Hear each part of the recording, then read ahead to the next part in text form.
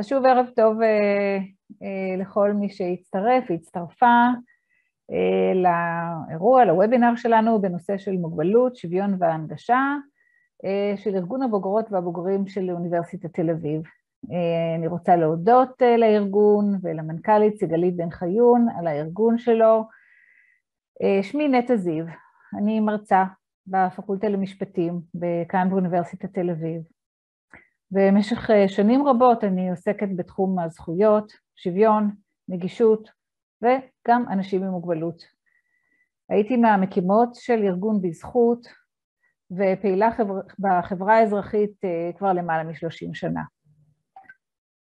לפני מספר חודשים מוניתי על ידי נשיא האוניברסיטה שלנו, פרופסור אריאל פורט, לנציבת שוויון ומגוון. זהו תפקיד חדש, והוטל עליי להקים יחידה חדשה באוניברסיטה שתעסוק בשוויון ומגוון, ויש לנו שאיפות מאוד מאוד גבוהות. כי יחד עם מצוינות מחקרית, הוראה ומעורבות חברתית, שלושת הדגלים של אוניברסיטת תל אביב, בעצם אנחנו שואפים לכך שהקמפוס על כל חלקיו ועל כל היבטיו יהיה מקום שבו כל הקבוצות בחברה הישראלית תרגשנה שהן שייכות אליו. המנדט של הנציבות הוא רחב, היא פונה לסטודנטים, לחברי סגל מנהלי, לחברי סגל אקדמי, כדי לדאוג שהמרחב של הקמפוס וכל הקבוצות, יהודים וערבים, דתיים וחילוניים, יוצאי אתיופיה, מזרחים, יוצאי פריפריה, וכמובן אנשים עם מוגבלות, בעצם ירגישו שהקמפוס הוא שלהם. אז בכוונה עשיתי שימוש במונח שייכות, belonging. שייכות הוא מונח חזק, הוא אמיתי, ולא קל להשיג אותו. הרבה פעמים הדרך לתחושת השייכות עוברת דרך השוויון, האקוויטי, ודרך המגוון, diversity, והדרך לשם היא הרבה פעמים תלויה בהנגשה, בנגישות. הרעיון הזה של הנגישות ושל ההנגשה, שפותח במיוחד בהקשר של אנשים עם מוגבלות, הוא רעיון פשוט אבל עוצמתי.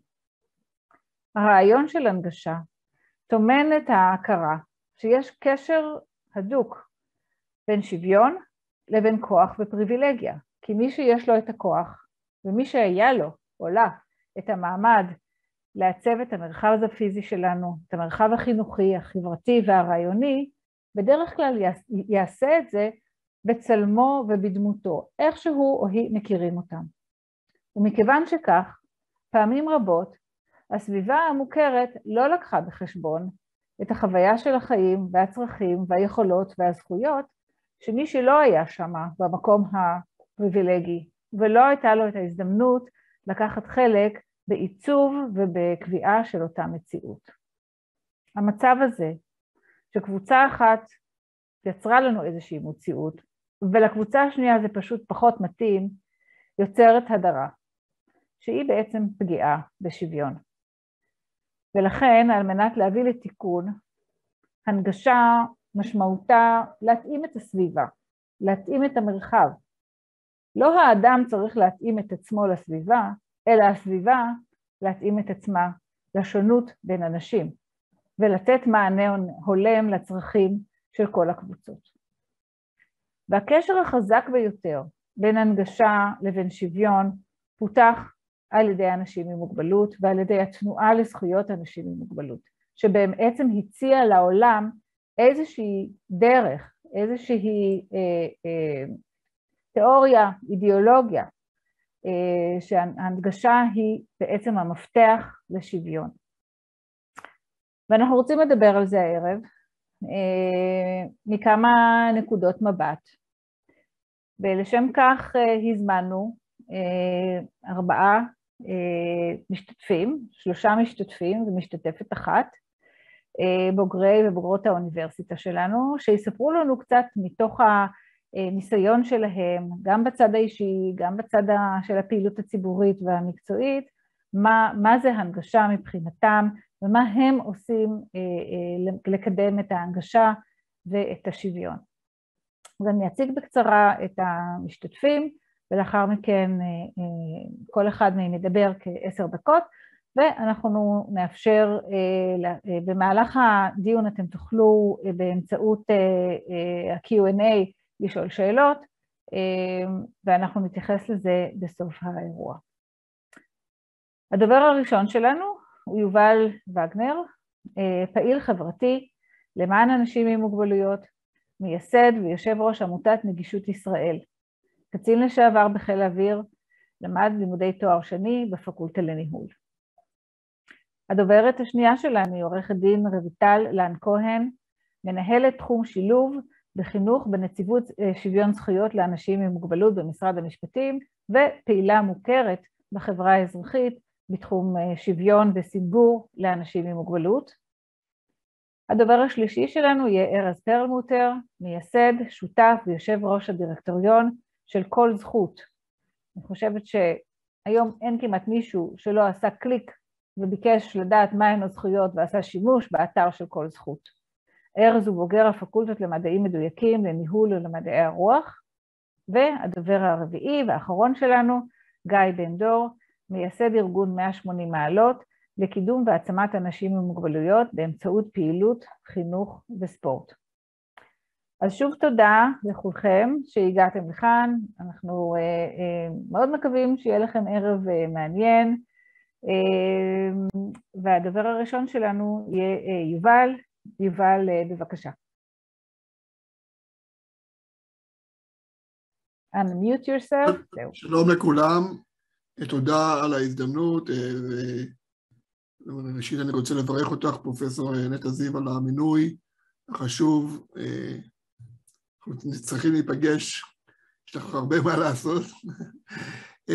בכל מקרה, וואו, מאיפה להתחיל? אז אני אתחיל בזה שקודם כל, כיוון שאנחנו באירוע שקשור לנגישות, אז אני לטובת צופים עם מוגבלות בראייה, אני אתאר את עצמי, אז אני יושב בכיסא גלגלים, אני אדם קרח עם גבות עבות, פנים אליפטיות, גוון אור בהיר ורוד, עיניים חומות ולובש חולצת פולו בצבע תכלת. ואני בעצם הגעתי לנושא הזה ממקום מאוד אישי, בעצם איכשהו סיפור חיי הוביל אותי לתחום, קידום תחום הנגישות. אני נולדתי לאבא בכיסא גלגלים, נכה צה"ל, וכל חיי חייתי עם המציאות הזאת בעולם, או יותר נכון מדינה שהיא לא נגישה לחלוטין. לא נגישה לחלוטין, זה כלום לא נגיש. לא מדרכות ולא פארקים ולא מסעדות ולא כלום לא נגיש. ובמידה רבה אני ומשפחתנו הסבלים של אבא. לימים אני התגייסתי לקורס טייס, ולצערי אחרי תקופה קצרה, אחרי שסיימתי אותו כטייס מסוקי קרב, התרסקנו עקב תקלה טכנית, שממנה יצאתי בנס בחיים, אבל משותק מהצבא ומטה. ושאחרי שהתחתנתי ונולדו לנו ילדים, פתאום הבנתי שהילדים שלי צריכים בעצם לחיות את הילדות שלי. וזו היה הנקודה שבה אמרתי, רגע, משהו פה לא הגיוני, לא יכול להיות שאנחנו חיים במדינה לא נגישה, ושום דבר לא נעשה בעניין, והאמת היא לא תכננתי להקים עמותה, כתבתי מכתב לנשיא עזר ויצמן באותה תקופה, שאמרתי לו, שמע, שים לב, ישראל לא נגישה לאנשים עם מוגבלות, וכדאי שהמדינה תטפל בזה. אז קיבלתי תשובה מהירה, תוך יומיים, אחרי ששלחתי את המכתב בדואר, כי זה היה לפני הרבה זמן, לפני האימיילים, הנשיא התקשר אליי באופן אישי, to make a long story short, פקד עליי להקים עמותה שתהפוך את ישראל למדינה נגישה לכל סוגי המוגבלויות בכל תחומי החיים. אני פה גם חייב לתת קרדיט, כי הזכירה את זה פרופסור נטע זיו, שאנחנו קמנו ב-1999, בעצם קמנו לסיעה של תקופה שהובילה עמותת בזכות, שבעצם באותם שנים חוקקה את חוק שוויון זכויות לאנשים עם מוגבלות, ונטע, אני כמעט בטוח, זה היה שיחה איתך, שאמר לי, טוב שקמתם, עכשיו אתם תיקחו ותוסיפו את פרק הנגישות לחקיקת הנגישות. ובאמת שהתחלנו את הדרך, לא ידענו למה אנחנו נכנסים, היינו מאוד תמימים, אבל מה, אני רוצה, מכיוון שאני יכול להרצות על זה שעות, ויש לנו פורום מאוד מכובד של אנשים, אני רוצה להגיד מה זה המהות בשבילי הנושא של נגישות, ואני חושב שעל זה מדובר. בסוף, יש הרבה מאוד אנשים, מדברים על סדר גודל של 20% מהתושבים, שהגורל שלהם הוא חיים עם מוגבלות. ואני אגלה לכם סוד, אף אחד לא רוצה לחיות עם מוגבלות, אבל זה גורל. חלק נולדים, חלק נפצעים, חלק חולים, ו50% מהמזדקנים מזדקנים למוגבלות. וכל הנושא של נגישות הוא בעצם לא נגישות, אלא נגישות זה האמצעי. הרי המטרה שלנו לאפשר לאנשים עם מוגבלות בעצם לחיות חיים נורמליים, למרות ועל אף המוגבלות. זה המטרה האמיתית, לשפר את איכות החיים בנסיבות שיש לך מוגבלות. וזה כל העניין. ונגישות זה בעצם מצד אחד הבעיה, כי אם אין נגישות אז היא הבעיה, והיא גם הפתרון, כי הוא פותר את הבעיה, אבל בסוף האישו האמיתי היא, באנגלית אנחנו משתמשים במילה enable, המילה לאפשר, איך אנחנו, נגישות ישראל, ובכלל הארגונים והנציבות וכל המון אנשים של שמחתנו עוסקים בעולם הזה, איך כולנו מאפשרים לאנשים עם מוגבלות ולמשפחות שלהם לחיות חיים נורמליים, מלאי פוטנציאל, למרות ועל אף המוגבלות, וזה האתגר הגדול. ואת האתגר הזה, כמו שרואים, ומה שמרתק בו, וצוחקים עליי תמיד, שכשאנחנו הקמנו את העמותה, אמרנו, אנחנו תוך 5 שנים עושים את מה שצריך, מייצרים ישראל נגישה וסוגרים את העמותה. עברו כבר 22 שנה. לא בדיוק. אז חצי הכוס המלאה, מאוד מלאה, כולנו מכירים שישראל השתפרה דרמטית מבחינה נגישות, מצד שני חצי הכוס הריקה מאתגרת בטירוף, זאת אומרת, יש כל כך הרבה דברים נוספים לעשות, ואני אסיים אולי בזה, כי אני באמת לא רוצה לנסה שוב בזמן גם לאחרים.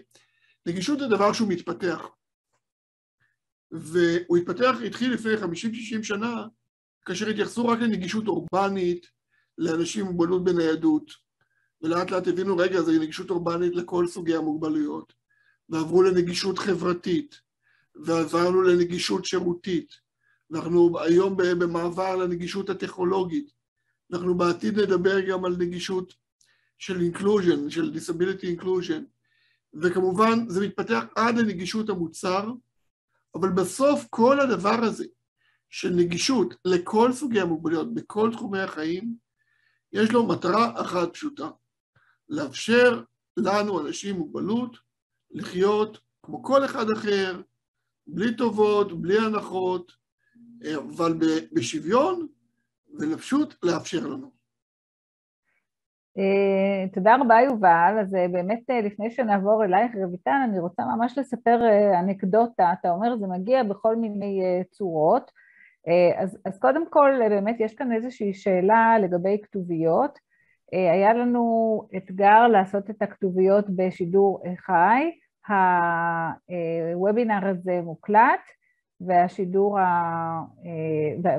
בהמשך ההקלטה תכלול כתוביות. אבל מעבר לזה אני רוצה גם לומר משהו לגבי דוגמה קטנה שצצה היום, הגיעה אליי פנייה היום, מאחת מהיחידות באוניברסיטה שלנו.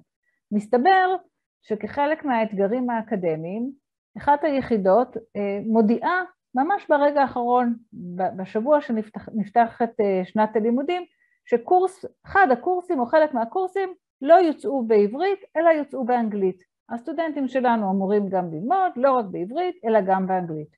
הכל טוב ויפה, אבל לקורס הספציפי הזה, נרשמה סטודנטית כבדת שמיעה, עם מוגבלות שמיעה משמעותית, והיא התארגנה על עצמה לקריאת שפתיים בעברית, ואופ, ברגע שהפכו לה את הקורס באנגלית, אז היא לא הייתה יכולה להשתתף בקורס. אז ההוראה שלכאורה יש לה איזושהי הצדקה אקדמית לידע את הסטודנטים שהקורס עכשיו יוצא באנגלית ולא בעברית, לא חשבו על זה, אבל היא מונעת ממנה להשתתף בקורס ונהיה בלגן מסביב העניין הזה. עכשיו, למרבה השמחה, הקורס הזה הוא מאוד דומה למה שהוא עבר בשנה שעברה והוא הוקלט. עכשיו, בדרך כלל לא מאפשרים לעשות שימוש בהקלטות משנה אחת לשנה השנייה, אבל כאן כמובן תעשה החרגה.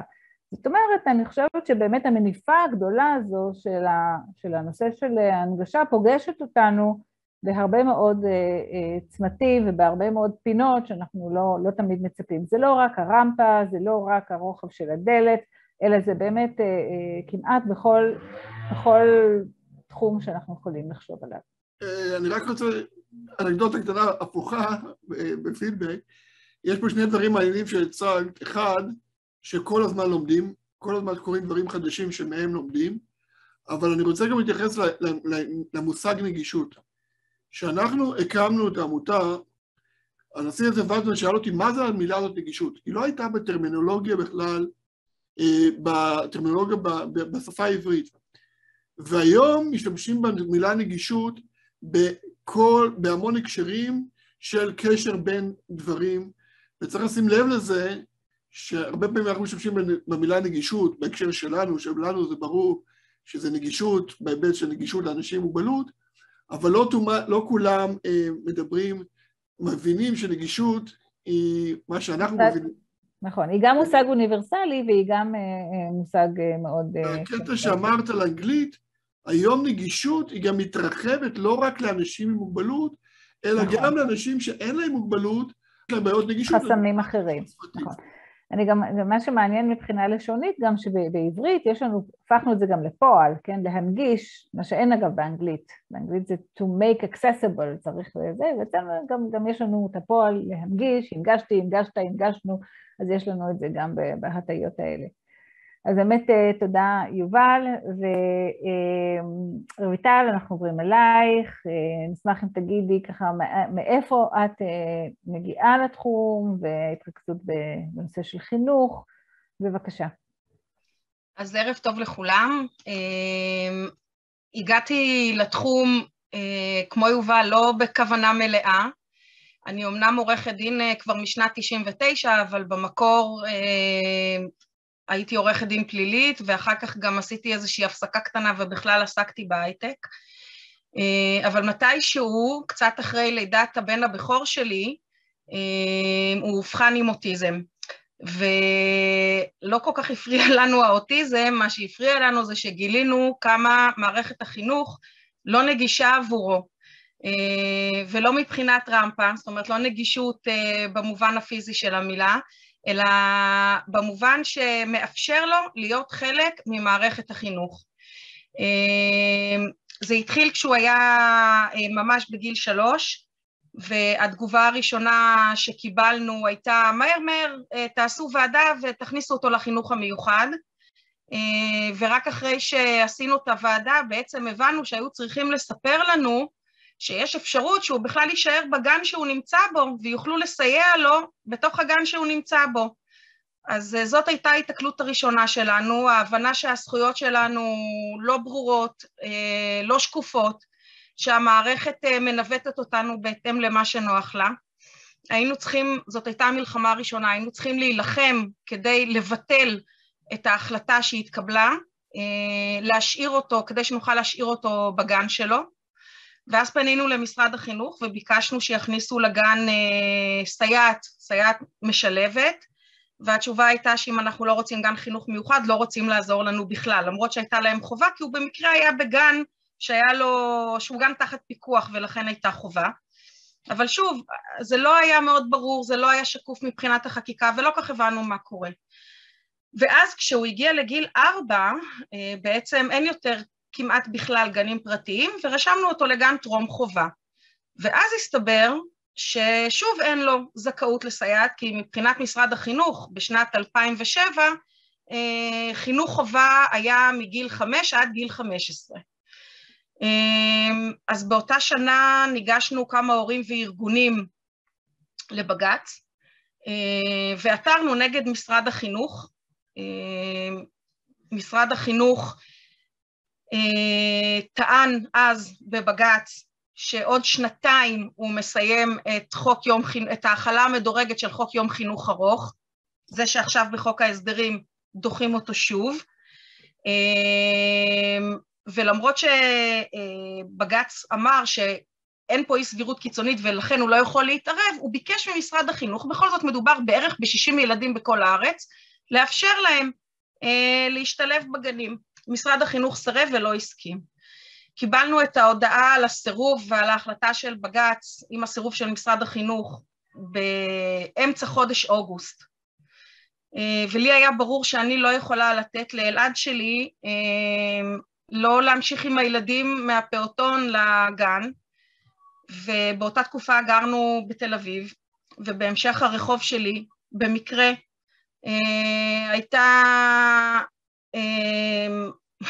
הייתה שכנה ששמה היה יולי תמיר, וב-23 לאוגוסט, זה היה יום שישי, שעה 4 אחרי הצהריים, התחלנו הפגנה של מאות הורים מתחת לבית של יולי תמיר, ולמחרת ביום שבת היא זימנה אותנו לשבת איתה, ועלינו קבוצה של הורים, והסברנו לה בעצם 2 דברים. 1, הסיבה שלא משלבים אותם היא לא פדגוגית והיא לא חינוכית, היא נעוצה לפחות לטעמנו בניסיון של מערכת החינוך המיוחד לשמר את ההגמוניה שלה, זאת מילה מאוד פופולרית עכשיו הגמוניה, לשמר אותה, כי ככל שיש ילדים בתוך המערכת, אז המערכת עשירה ומתפקדת. ודבר נוסף שעשינו זה הראינו לה מאיפה אפשר להביא את הכספים כדי לשלב את הילדים. היא עשתה באמת מעשה מאוד אמיץ והיא קיבלה 2 החלטות. החלטה ראשונה זה לשלב את כל הילדים בגילאים האלה, בגילי 3-4 בגנים, וההחלטה השנייה הייתה להקים את ועדת דורנר. אני חשבתי שהתפקיד שלי תם בזאת ואני אוכל להמשיך בחיים שלי, אבל אז התחילו פתאום לפנות אליי הורים נוספים, וגיליתי שמה שחשבתי שהוא בעיה שלי או בעיה של 60 ילדים, הוא בעיה הרבה יותר רחבה בתוך מערכת החינוך. הקמתי עסק עצמאי של סיוע, ככה חזרתי בעצם לעולם המשפטי, והקמתי עסק קטן של סיוע ותמיכה להורים, ואז ראיתי שזה לא מצליח לתת את המענה לבום הגדול של פניות שקיבלתי. ב-2011, עם תחילת המחאה החברתית, הבנתי שיש לי חלון הזדמנויות והקמתי מאהל ברוטשילד. אחרי חודש ברוטשילד במאהל הזה, הקמתי יחד עם הורים נוספים את קואליציית הורים לילדים עם צרכים מיוחדים, והתחלנו לעסוק לא רק בפתרונות נקודתיים, אלא גם בכל התחום של קידום זכויות ושינוי תפיסות. ב-2010 הייתה הפעם הראשונה שהצלחתי לשכנע את הכנסת לקיים דיון בכלל על המהות של האגף לחינוך מיוחד במשרד החינוך, ושאולי כדאי לסגור אותו כדי לאפשר לכל הילדים להיות תלמידים במערכת החינוך, כי עד היום בעצם הם נחשבים לילדי החינוך המיוחד, שהיא בעיה בפני עצמה. ובעצם מצאתי את עצמי, כמו שאתם מבינים, במשך שנים ארוכות עוסקת רק בזה. לפני כמעט חצי שנה עזבתי את הכובעים שלי בחברה האזרחית, וחשבתי שזאת תהיה הזדמנות נכונה לנסות לקדם את הפעילות שלי גם ממקום אחר, והתחלתי לעבוד בנציבות שוויון זכויות לאנשים עם מוגבלות במשרד המשפטים, ואני מנהלת שם את תחום ההשתלבות בחינוך. מה שמאוד חשוב לי להדגיש בדברים, ככה מעבר לסיפור האישי, זה שיש בעצם המון נרטיבים וקונספציות שקשורות לכל התחום הזה של מוגבלויות, והרבה פעמים החסם העיקרי והמקום שהכי פחות מאפשר לנו נגישות הוא תפיסות העולם. הרבה פעמים אני אומרת, נגישות היא בכלל בראש, זה משהו שקשור לתפיסת עולם, כי אם אנחנו מתייחסים לאנשים האלה כשייכים למקום ההוא, אז שם הם יישארו. מערכת החינוך היא המקום העיקרי שמאפשר גם לאנשים עם מוגבלויות להיות חלק מהחברה, וגם לחברה הכללית להבין שמקומו של תלמיד עם מוגבלות, ואחר כך של אדם עם מוגבלות, הוא להיות חלק ממנה. ובאמת מערכת החינוך היום היא מאוד מאוד לא נגישה, לא רעיונית ולא פדגוגית. אם הייתה לפני שנתיים, התחילה רפורמה במערכת החינוך המיוחד, כל הטיעונים שהעלינו בכנסת נגדה הסתברו כנכונים, והיום מבינים שצריך לעשות שם שינוי. אבל שוב, מדובר בשינויים שהם לא קוסמטיים ולא טכניים, אלא בחשיבה ובתפיסת עולם. ואם יש משהו אחד שאני יכולה שתצאו מפה היום, לפחות מהמקום שלי, זה המקום שמאתגר אתכם לחשוב תמיד, אם אני יכול לעשות את זה, האם גם זה שנמצא פה לידי, לא כי הוא שונה או שווה, כי אין שונה או שווה, כולנו אחרים, אלא כי הוא חלק מהמגוון האנושי, וכי יש לו מקום בחברה. תודה רבה, רויטל. אז בדיוק אני הולכת לעשות פיק-אפ מהמשפט האחרון שלך, על החיבור בין נגישות למגוון. כי הרבה פעמים עלול להצטייר כביכול כאילו המרוויחים היחידים מההנגשה או מההתאמות או מהשילוב, איך שקוראים לזה, זה המשלבים, זה המשולבים. זאת אומרת, האנשים עם מוגבלות שהם לכאורה עבורם מבצעים את הפעולות ההנגשה. הרעיון של מגוון הוא יותר עשיר.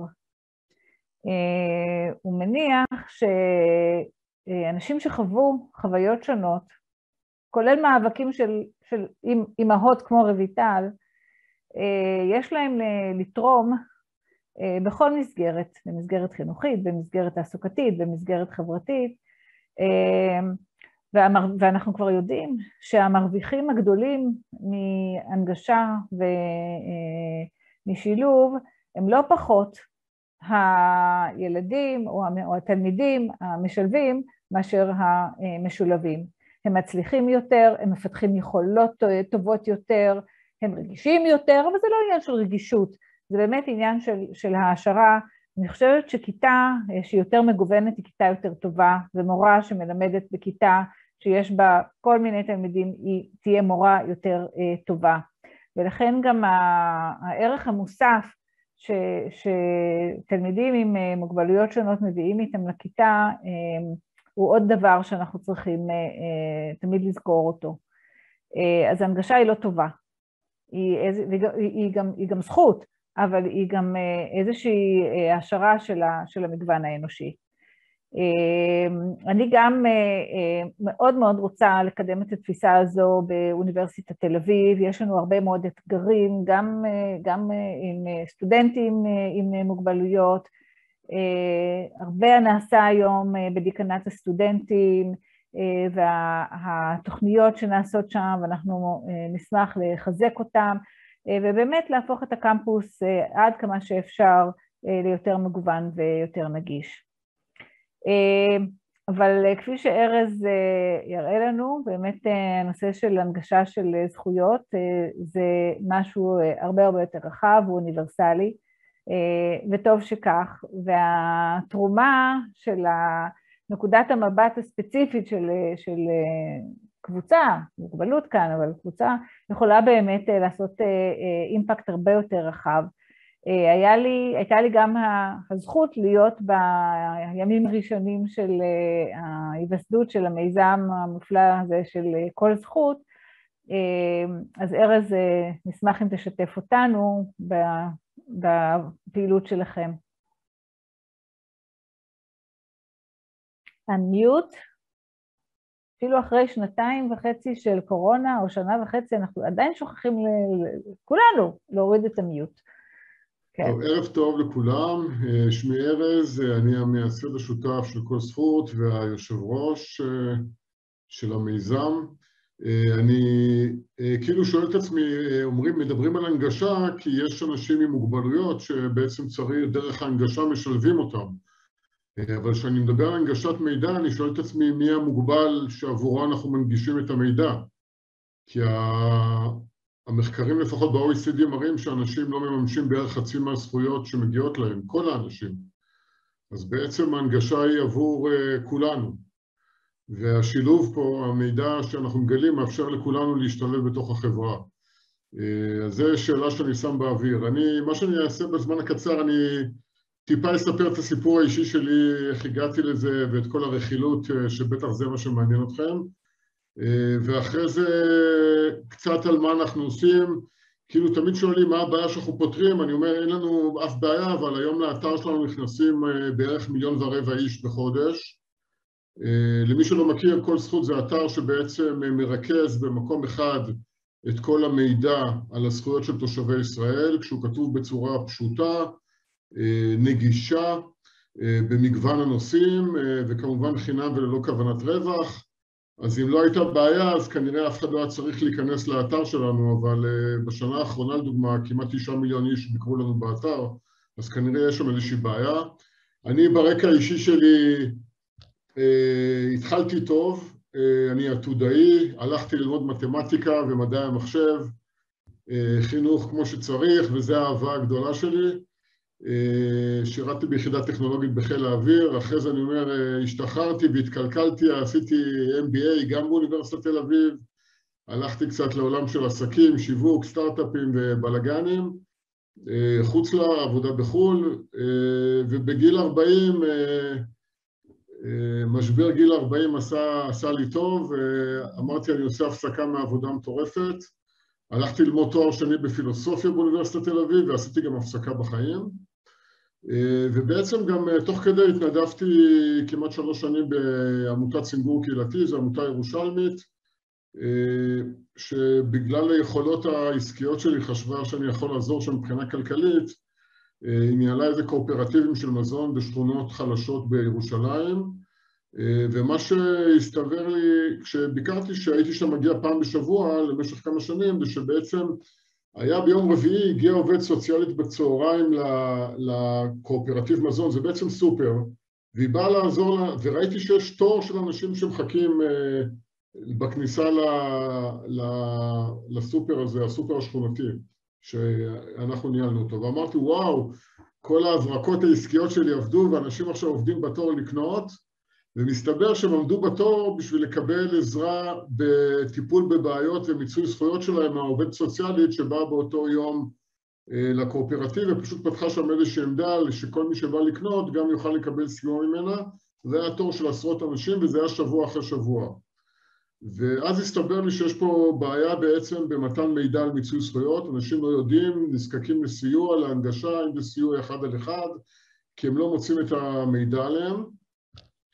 ומה שכל זכות עשתה בעצם זה לסדר את המידע בעולם, כלומר המידע הוא קיים. אם אני, לדוגמה, הבת שלי סכרתית, סכרת נעורים, אז יש לה קצבה בביטוח לאומי, אם אתה תיכנס לביטוח לאומי לאיזשהו מקום, אתה תגלה שמגיע לה, ומגיע לה גם איזשהו סייעת במשרד החינוך, זה יהיה כתוב, זה יהיה שמה. ואם מגיע לה גם לאשתי, נגיע לנו נקודות זכות במס הכנסה, נמצא את זה גם שמה. וזכויות רפואיות, אני מניח שבאתר קופת חולים או וכולי נמצא. וגם מסתבר שאני כתושב רמת גן זכאי להנחה בארנונה. הבעיה שהמידע הזה, אחד הוא מפוזר על עשרות אתרים, ואתה בכלל לא יודע מה מגיע לך, אתה לא יודע לאן להיכנס. ודבר שני, הוא כתוב בצורה משפטית, כי בסוף זכויות זה חוק. חוק או תקנה, וזה כתוב בצורה משפטית שלבני אדם היא לא נהירה. אז מה שקורה, שהיום הממשלה או הרשויות מסודרות לפי תחומים מקצועיים, בריאות, מס הכנסה, ביטוח לאומי וכו', אבל זה לא מסודר לפי הסיטואציה של האזרח. כלומר, אם יש לי סכרת נעורים, אני רוצה במקום אחד להבין מה שמגיע לי, ולא להתחיל להתפזר על עשרות אתרים שאני גם לא יודע לאן להגיע. ומה שעשינו זה פעולה מאוד פשוטה, זה בעצם להקים אתר מידע שהוא מכוון לפי הסיטואציות חיים של האדם.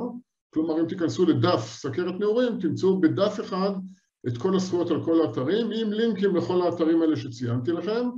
ודבר שני, שהוא כתוב גם בצורה פשוטה, ובגובה העיניים שכל אחד יכול להבין מי זכאי לזה, למה הוא זכאי, ומה הפרוצדורה בשביל לקבל אותו. ועד כמה שאפשר לפשט את המידע.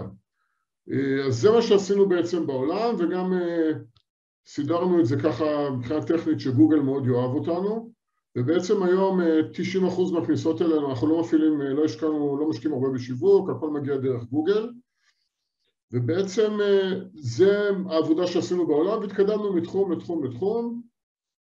בניתי, אחרי איזה שנה, הצטרף אליי כמובן אמיתי קורן, שהוא מנכ"ל,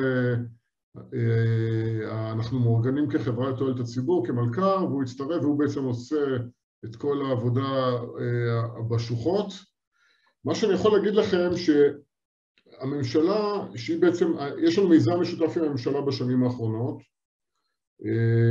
משרד המשפטים ביחד עם ישראל דיגיטלית בשיתוף עם הג'וינט בעצם הכירו בבעיה, לפני כ4.5 שנים עשו מיזם משותף ביחד איתנו שעוזר גם לממן את העסק הזה וגם להפיץ את הבשורה שלנו בכל משרדי הממשלה וגם בציבור, וגם החל מיוני אנחנו בעצם יש החלטת ממשלה שהבינה בצורך של מיזם שכזה, ובעצם אנחנו היום ספק שירותים של המדינה ישירות, של משרד המשפטים בישראל דיגיטלית, וגם הבטיחה את המימון לשנים הקרובות. כלומר, הממשלה הבינה את הבעיה, הבינה את הבעיות והקשיים שציינתי, הבינה גם את הפתרון.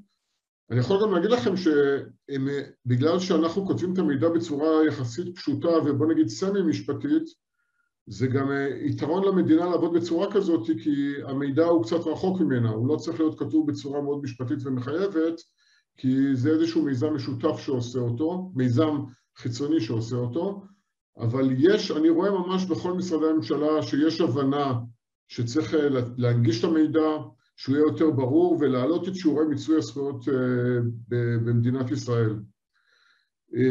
אז אני חושב שלמרות שיש בעיה ויש הרבה כניסות אלינו, תגידו להם משהו על השפות, ערבית, באיזה שפות זה גם, מבחינת הנגשה לכל האוכלוסיות. האתרים שלכם, חלק מהם נגישים בערבית גם? כן, יש לנו אתר בערבית שבעצם מכיל כיום כמעט את מרבית הזכויות הרלוונטיות לציבור הערבי, שזה לא תרגום אחד אל אחד, כי זה ממש עריכה ידנית שעוברת ונותנת. לאתר בערבית יש סדר גודל של כ-200,000 איש היום בחודש, וגם הקמנו לפני שנתיים אתר לנוער, שהוא כתוב בצורה יותר מונגשת לנוער, שזה יותר שפה יותר פשוטה, עוד יותר, הרבה פחות טקסט, יותר איורים, והוא מיועד לאוכלוסייה של גילאי 14 עד 18, זכויות בתחום העבודה, זכויות בתחום בבית ספר, פגיעות וכו'. נקודה אחרונה שאני רוצה להגיד זה כאילו לצד של החברה האזרחית. אני חושב שהיום המדינה מאוד פתוחה לרעיונות חדשניים. אני מדבר כסטארט-אפיסט, אני תמיד אומר, אני האדם האחרון שמבין בזכויות בצוות שלנו, אני לא משפטן, אני לא עובד סוציאלי, ואנחנו גם יושבים, אתם יודעים, מול מחשבים ובניונים. אבל אני חושב שהמדינה היום מאוד מאוד פתוחה לרעיונות חדשניים, מוכנה לאמץ אותם, לראות את המודל, לראות שהוא קצת עובד, ואז לאמץ אותו פנימה בצורה כזו או אחרת.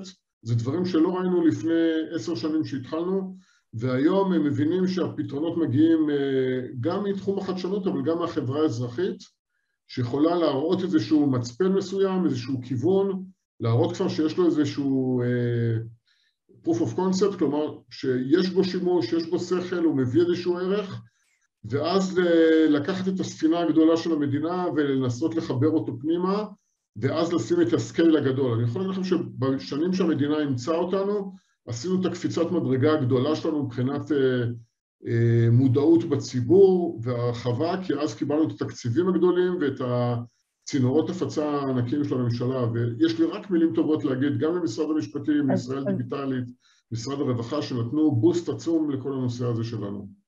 אז באמת, תודה רבה, ארז, זה באמת איזשהו מודל, הוא לא עובד לכולם, אבל הוא חלום כזה של הרבה מאוד ארגונים בחברה האזרחית, שמתחילים בהישענות על פילנתרופיה, על תרומות, על איזו התגייסות והתנדבות, אבל בעצם לאחר מכן מצליחים לשכנע את המדינה שהשירות שהם נותנים הוא כל כך חיוני, שבעצם המדינה צריכה לתת את זה. זה מין הפרטה והצברה חזרה, כן? מין מודל כזה. אנחנו רואים אותו בכל מיני מקומות. אז באמת תודה רבה על השיתוף ועל ההשראה. וגיא, אנחנו עוברים אליך. ספורט. ספורט הוא לא רק לגוף, אנחנו יודעים. כולנו מרגישים הרבה יותר טוב עם מי שאנחנו, אחרי שאנחנו עושים ומשיגים פעילות ספורט. תחום שהרבה פעמים פחות פתוח ונגיש לאנשים עם מוגבלות. אז נשמח מאוד לשמוע גם את התפיסה שעומדת מאחורי הארגון שלך וגם את הפעילות, ואיך הגעת לזה? אוקיי, אז אני הגעתי די במקרה, התגלגלתי לתחום, התגלגלתי לעולם הזה בעצם דרך אהבה שלי לספורט. אני הייתי ספורטאי תחרותי בילדות שלי, כל הילדות בעצם עד הגיוס לצבא, והחלום שלי היה לרוץ באולימפיאדה, ואני בעצם גדלתי באיזושהי תודעה כזאת שאני רוצה יום אחד לייצג את ישראל באולימפיאדה, אבל כמובן שבאיזשהו שלב כשהגעתי לגיל 18, אז כבר חייבים להבין, כי רוב האנשים באמת לא מגיעים למקומות האלה, וגם אני, לא הייתי מספיק טוב, התגייסתי לצבא, ומתישהו לקראת סוף השירות הצבאי,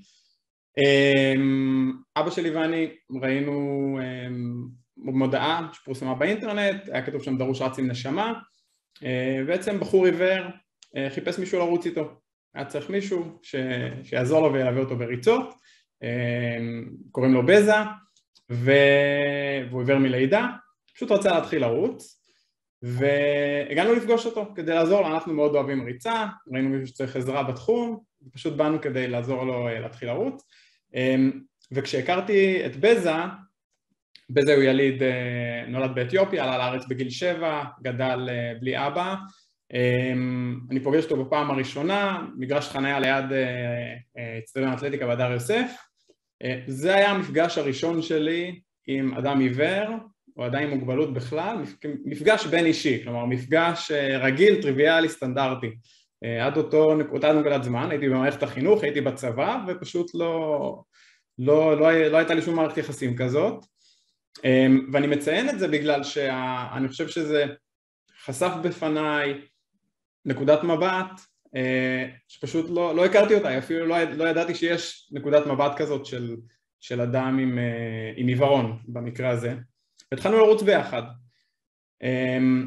וכשהתחלנו לרוץ די מהר, הנושא היה, אומנם היה את הפן הטכני של אוקיי, אנחנו צריכים איכשהו להתגבר על זה שבזה עיוור, והשתמשנו ברצועה בשביל לרוץ ביחד, אבל שוב, זה היה נושא טכני שדי מהר הוא זז הצידה, כי את הפן הטכני אפשר לפתור די בקלות, ופשוט הפכנו להיות חברים שרצים.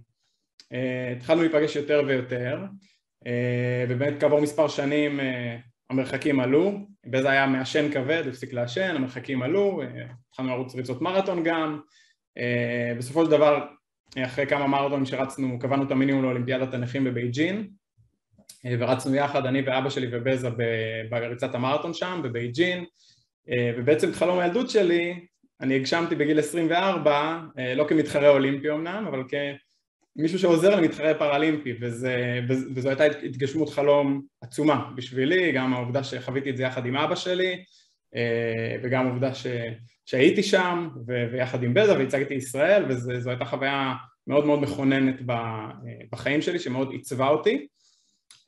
אחר כך גם המשכנו למסע בהימאליה לכיוון הר האברסט, יחד עם בזה. אני חושב עשינו דברים ככה, שבעיניים גם באמת מאוד לא טריוויאליים, מאוד יוצאי דופן, אבל אני חושב שמה שזה חשף בפניי זה את החוויה היומיומית, הפשוטה, של חיים של אדם שמתמודד במקרה הזה עם עיוורון, בצורה הכי אותנטית והכי, מה שנקרא מאחורי הקלעים, כלומר לא בלי שום איזושהי הסברה או השכלה, פשוט חוויתי את החוויה. וכשחזרנו לארץ, החלטתי להקים קבוצת ריצה לאנשים עם מוגבלויות, והמיזם הזה הוא נולד בעצם מהמסע שעשינו ביחד עם בזה. בין לבין אני גם נחשפתי לעולם האנשים עם מוגבלויות, אני בסוף שירות הצבאי התחלתי להדריך גם בעמותת אתגרים, בתחום של החבלים, של הסנפלינג, ונחשפתי למגוון מאוד מאוד רחב של אנשים. אני חושב שהשילוב של הדברים האלה בעצם גם נתן לי איזשהו ניסיון רלוונטי, אבל גם יצר אצלי איזושהי מוטיבציה מאוד מאוד גדולה, לקחת את מה שעברנו עם בזה ולתרגם אותו למשהו שעוד אנשים יוכלו לחוות ולעבור, בעצם לשפר את עצמם, לפתח את עצמם דרך הספורט. והמודל שבנינו, אני לא עשיתי את זה לבד כמובן, המודל שבנינו היה מתנדבים ומתאמנים עם מוגבלויות, כאשר לכל אדם עם מוגבלות יש לפחות מתנדב אחד שמלווה אותו יד ביד, ממש מהצעד הראשון שהוא עושה.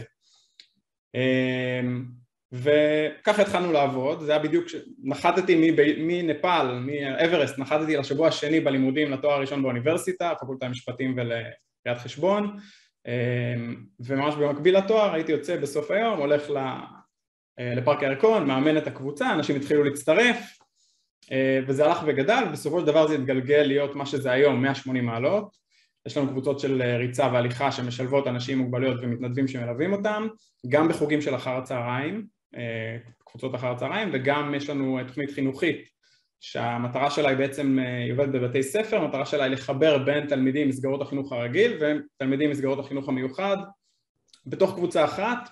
שוב, ראינו בעצם לחבר ילדים שלרוב הם מתחנכים וגדלים בצורה נפרדת לחלוטין. ולכן הייתי מגדיר את מה שאנחנו עושים בגדול, אנחנו בעצם בונים גשר בין אנשים, כאשר התפיסה שלי ליצור את השינוי החברתי היא מלמטה למעלה. על ידי זה שאנחנו בעצם עוזרים לאנשים להתחבר, לעבור איזשהו תהליך בדרך משותפת, לחוות, ובריצה יש המון דברים מאוד מאוד עוצמתיים, כמו הצבת אתגרים, התמודדות עם קשיים, לעשות דרך משותפת שיש בה עליות וירידות, כשעוברים את החוויות האלה ביחד, בצורה משותפת, נוצר קשר מאוד מאוד אותנטי, מאוד עמוק, ואני חושב שמה שזה מעניק לאנשים זה את ההסברה מבלי באמת לעסוק בהסברה.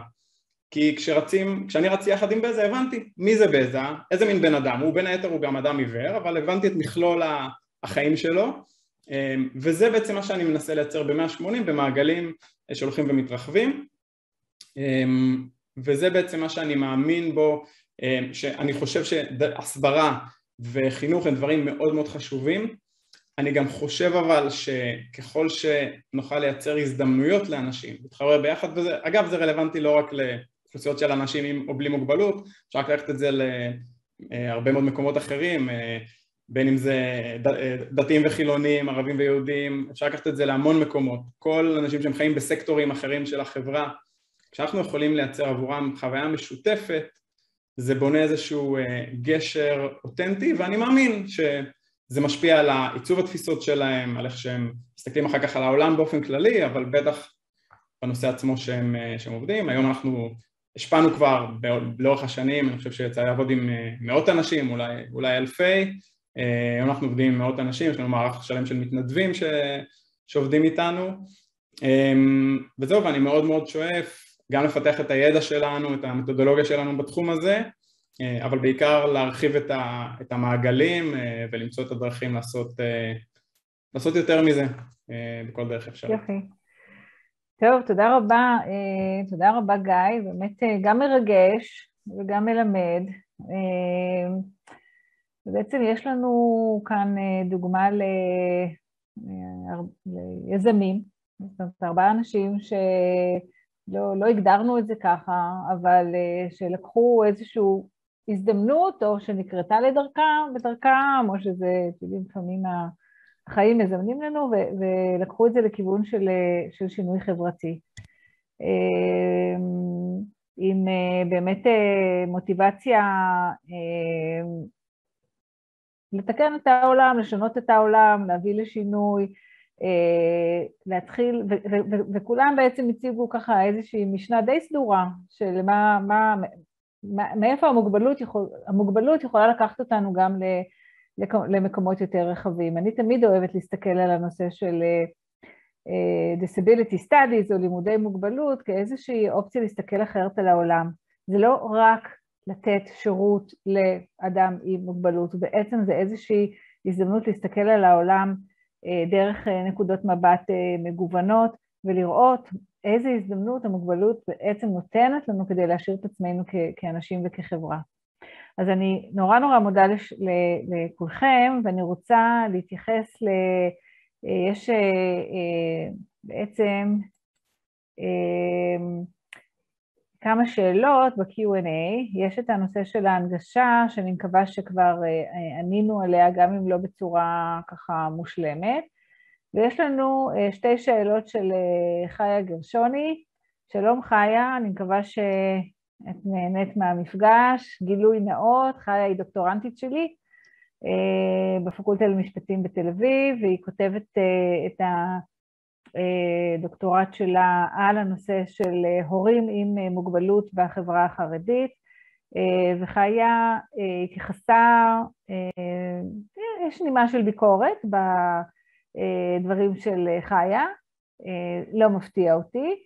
היא אומרת, אתם בעצם התייחסתם למוגבלויות פיזיות או למוגבלויות חושיות, רויטל דיברה על הנושא של הספקטרום, שזה לא, זה שונה, אבל מה עם אנשים עם מוגבלות שכלית או קוגניטיביות או לקויות למידה? כמובן חיה, את צודקת לחלוטין. אפשר להגיד משהו? כן, בוודאי, שנייה, אני רק אסיים ואני אתן לכם גם להתייחס. אז בוודאי שכפי שאת כתבת, זה שעושים פליפינג מעברית לאנגלית, זה לא רק משפיע על מישהי שהיא כבדת שמיעה, אלא כל סטודנט שיש לו איזה שהם קשיים שפתיים, או איזה שהם לקויות למידה אחרות. זאת אומרת, שוב, אנחנו את השיקולים הפדגוגיים שלנו, אנחנו מניחים איזשהו סטודנט טיפוס מסוים, ולא לוקחים בחשבון שיש אולי סטודנטים עם צרכים אחרים. אבל אני אתן כן למשתתפים שלנו גם להתייחס. כן. Ladies first, רויטל. רויטל, קדימה. אז אלעד אומנם אוטיסט, אבל אם יש משהו שאני מקדמת יותר מהתחום של חינוך, זה את הנושא של האוניברסליות. להפך, אני מי שהובילה לפני כמה שנים את ההתנגדות לחוק האוטיסטים, בעיקר משום שהוא חוק סקטוריאלי מפלה. מעולם לא קרה שעזרתי רק לסוג אחד של מוגבלות, וגם ב-2007, כשעוד לא הבנתי כלום מהחיים שלי והייתי לגמרי ירוקה בתחום הזה, האינסטינקט הפנימי שלי היה שאני לא ממשיכה את מדיניות ההפרד ומשול, שניסו לדחוף אותי לתוכה, כי אחד הדברים שאמרו לי בהתחלה, תראי, ניתן רק לבן שלך, אמרתי לא. ואז אמרו לי, ניתן למי שיכול להביא סייעת פרטית, אמרתי לא.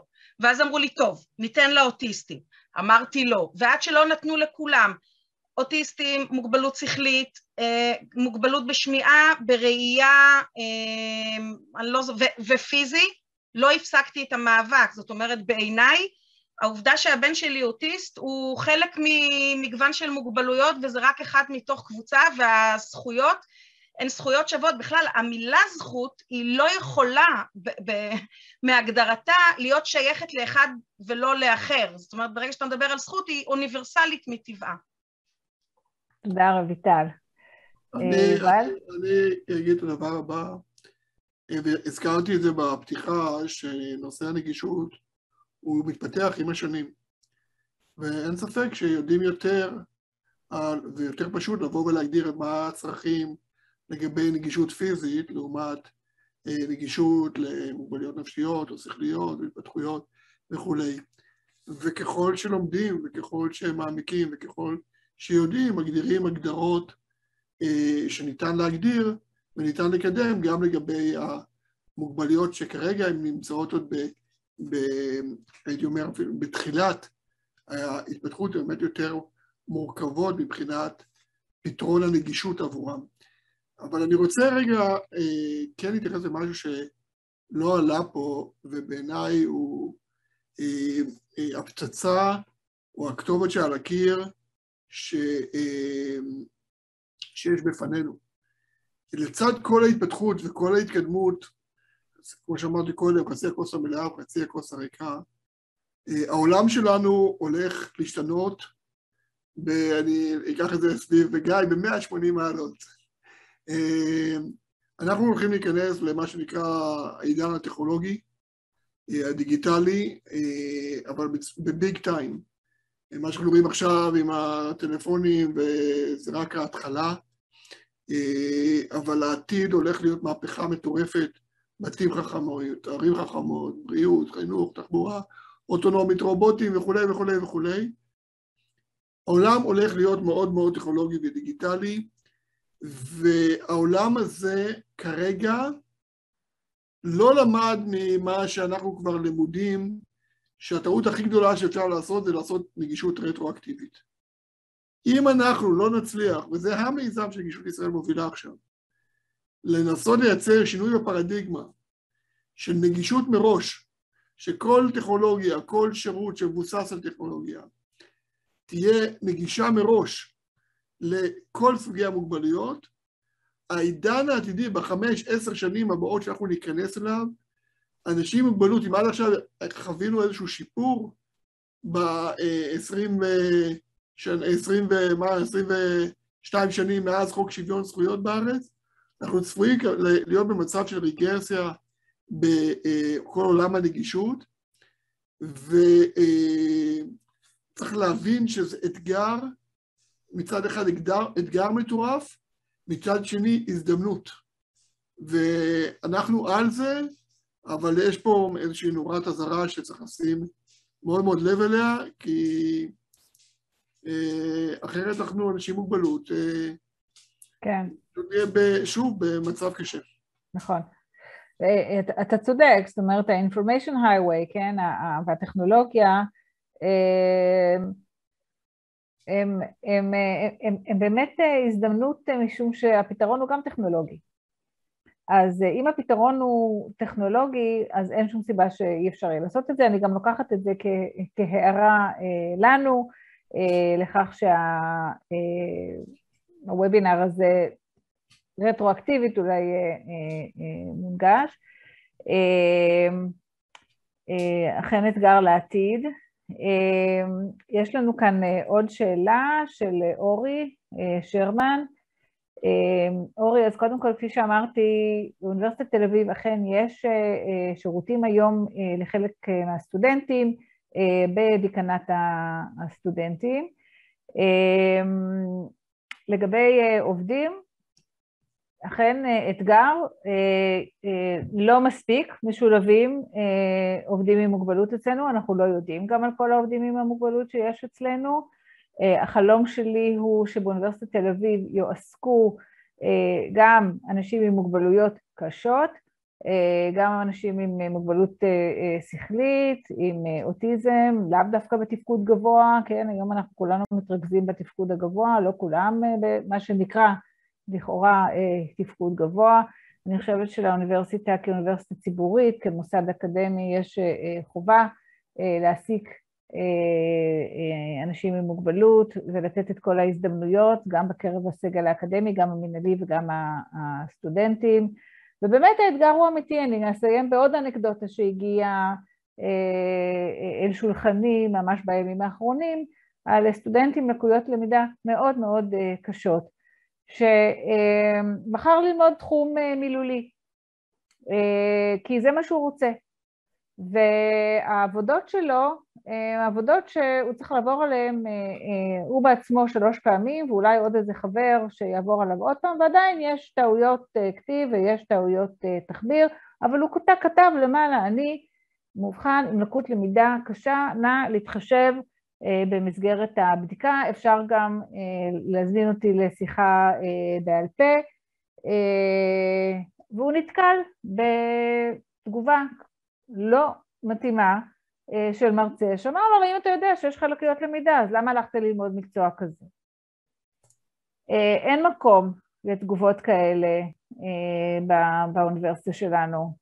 כפי שפתחתי ואמרתי, האדם לא צריך להתאים את עצמו למערכת, אלא הפוך. אותו מרצה אמר לסטודנט, אז תוציא 500 שקל על מישהו שיעבור לך לעבודה, גם לא מקובל. עוד דרך ארוכה. אני מקווה שיחד עם הגופים שהרבה מאוד שנים פועלים בנושא הזה כבר בקמפוס, ויחד עם הנציבות, אנחנו ככה נעלה את הקמפוס גם מדרגה בכל מה שקשור להנגשה, בכל המובנים שלה, גם הסטודנטים, גם העובדים שלנו, גם המרחב הציבורי, וגם הקהילה שחיה סביבנו.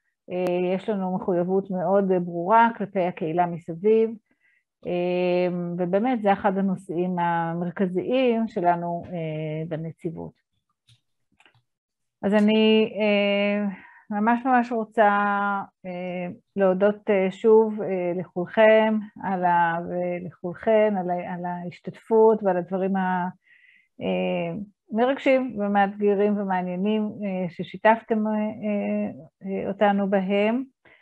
אני שוב מודה לארגון, הבוגרות והבוגרים, ולצוות, לסיגלית, ותודה רבה לכם, ונשמח לשמוע מכם אם יש לכם איזושהי יוזמה, או איזשהו רעיון, או איזושהי שאלה, או איזושהי תרומה, אז אנחנו כאן, ונשמח להיות בקשר. תודה רבה. תודה רבה, להתראות. להתראות. להתראות.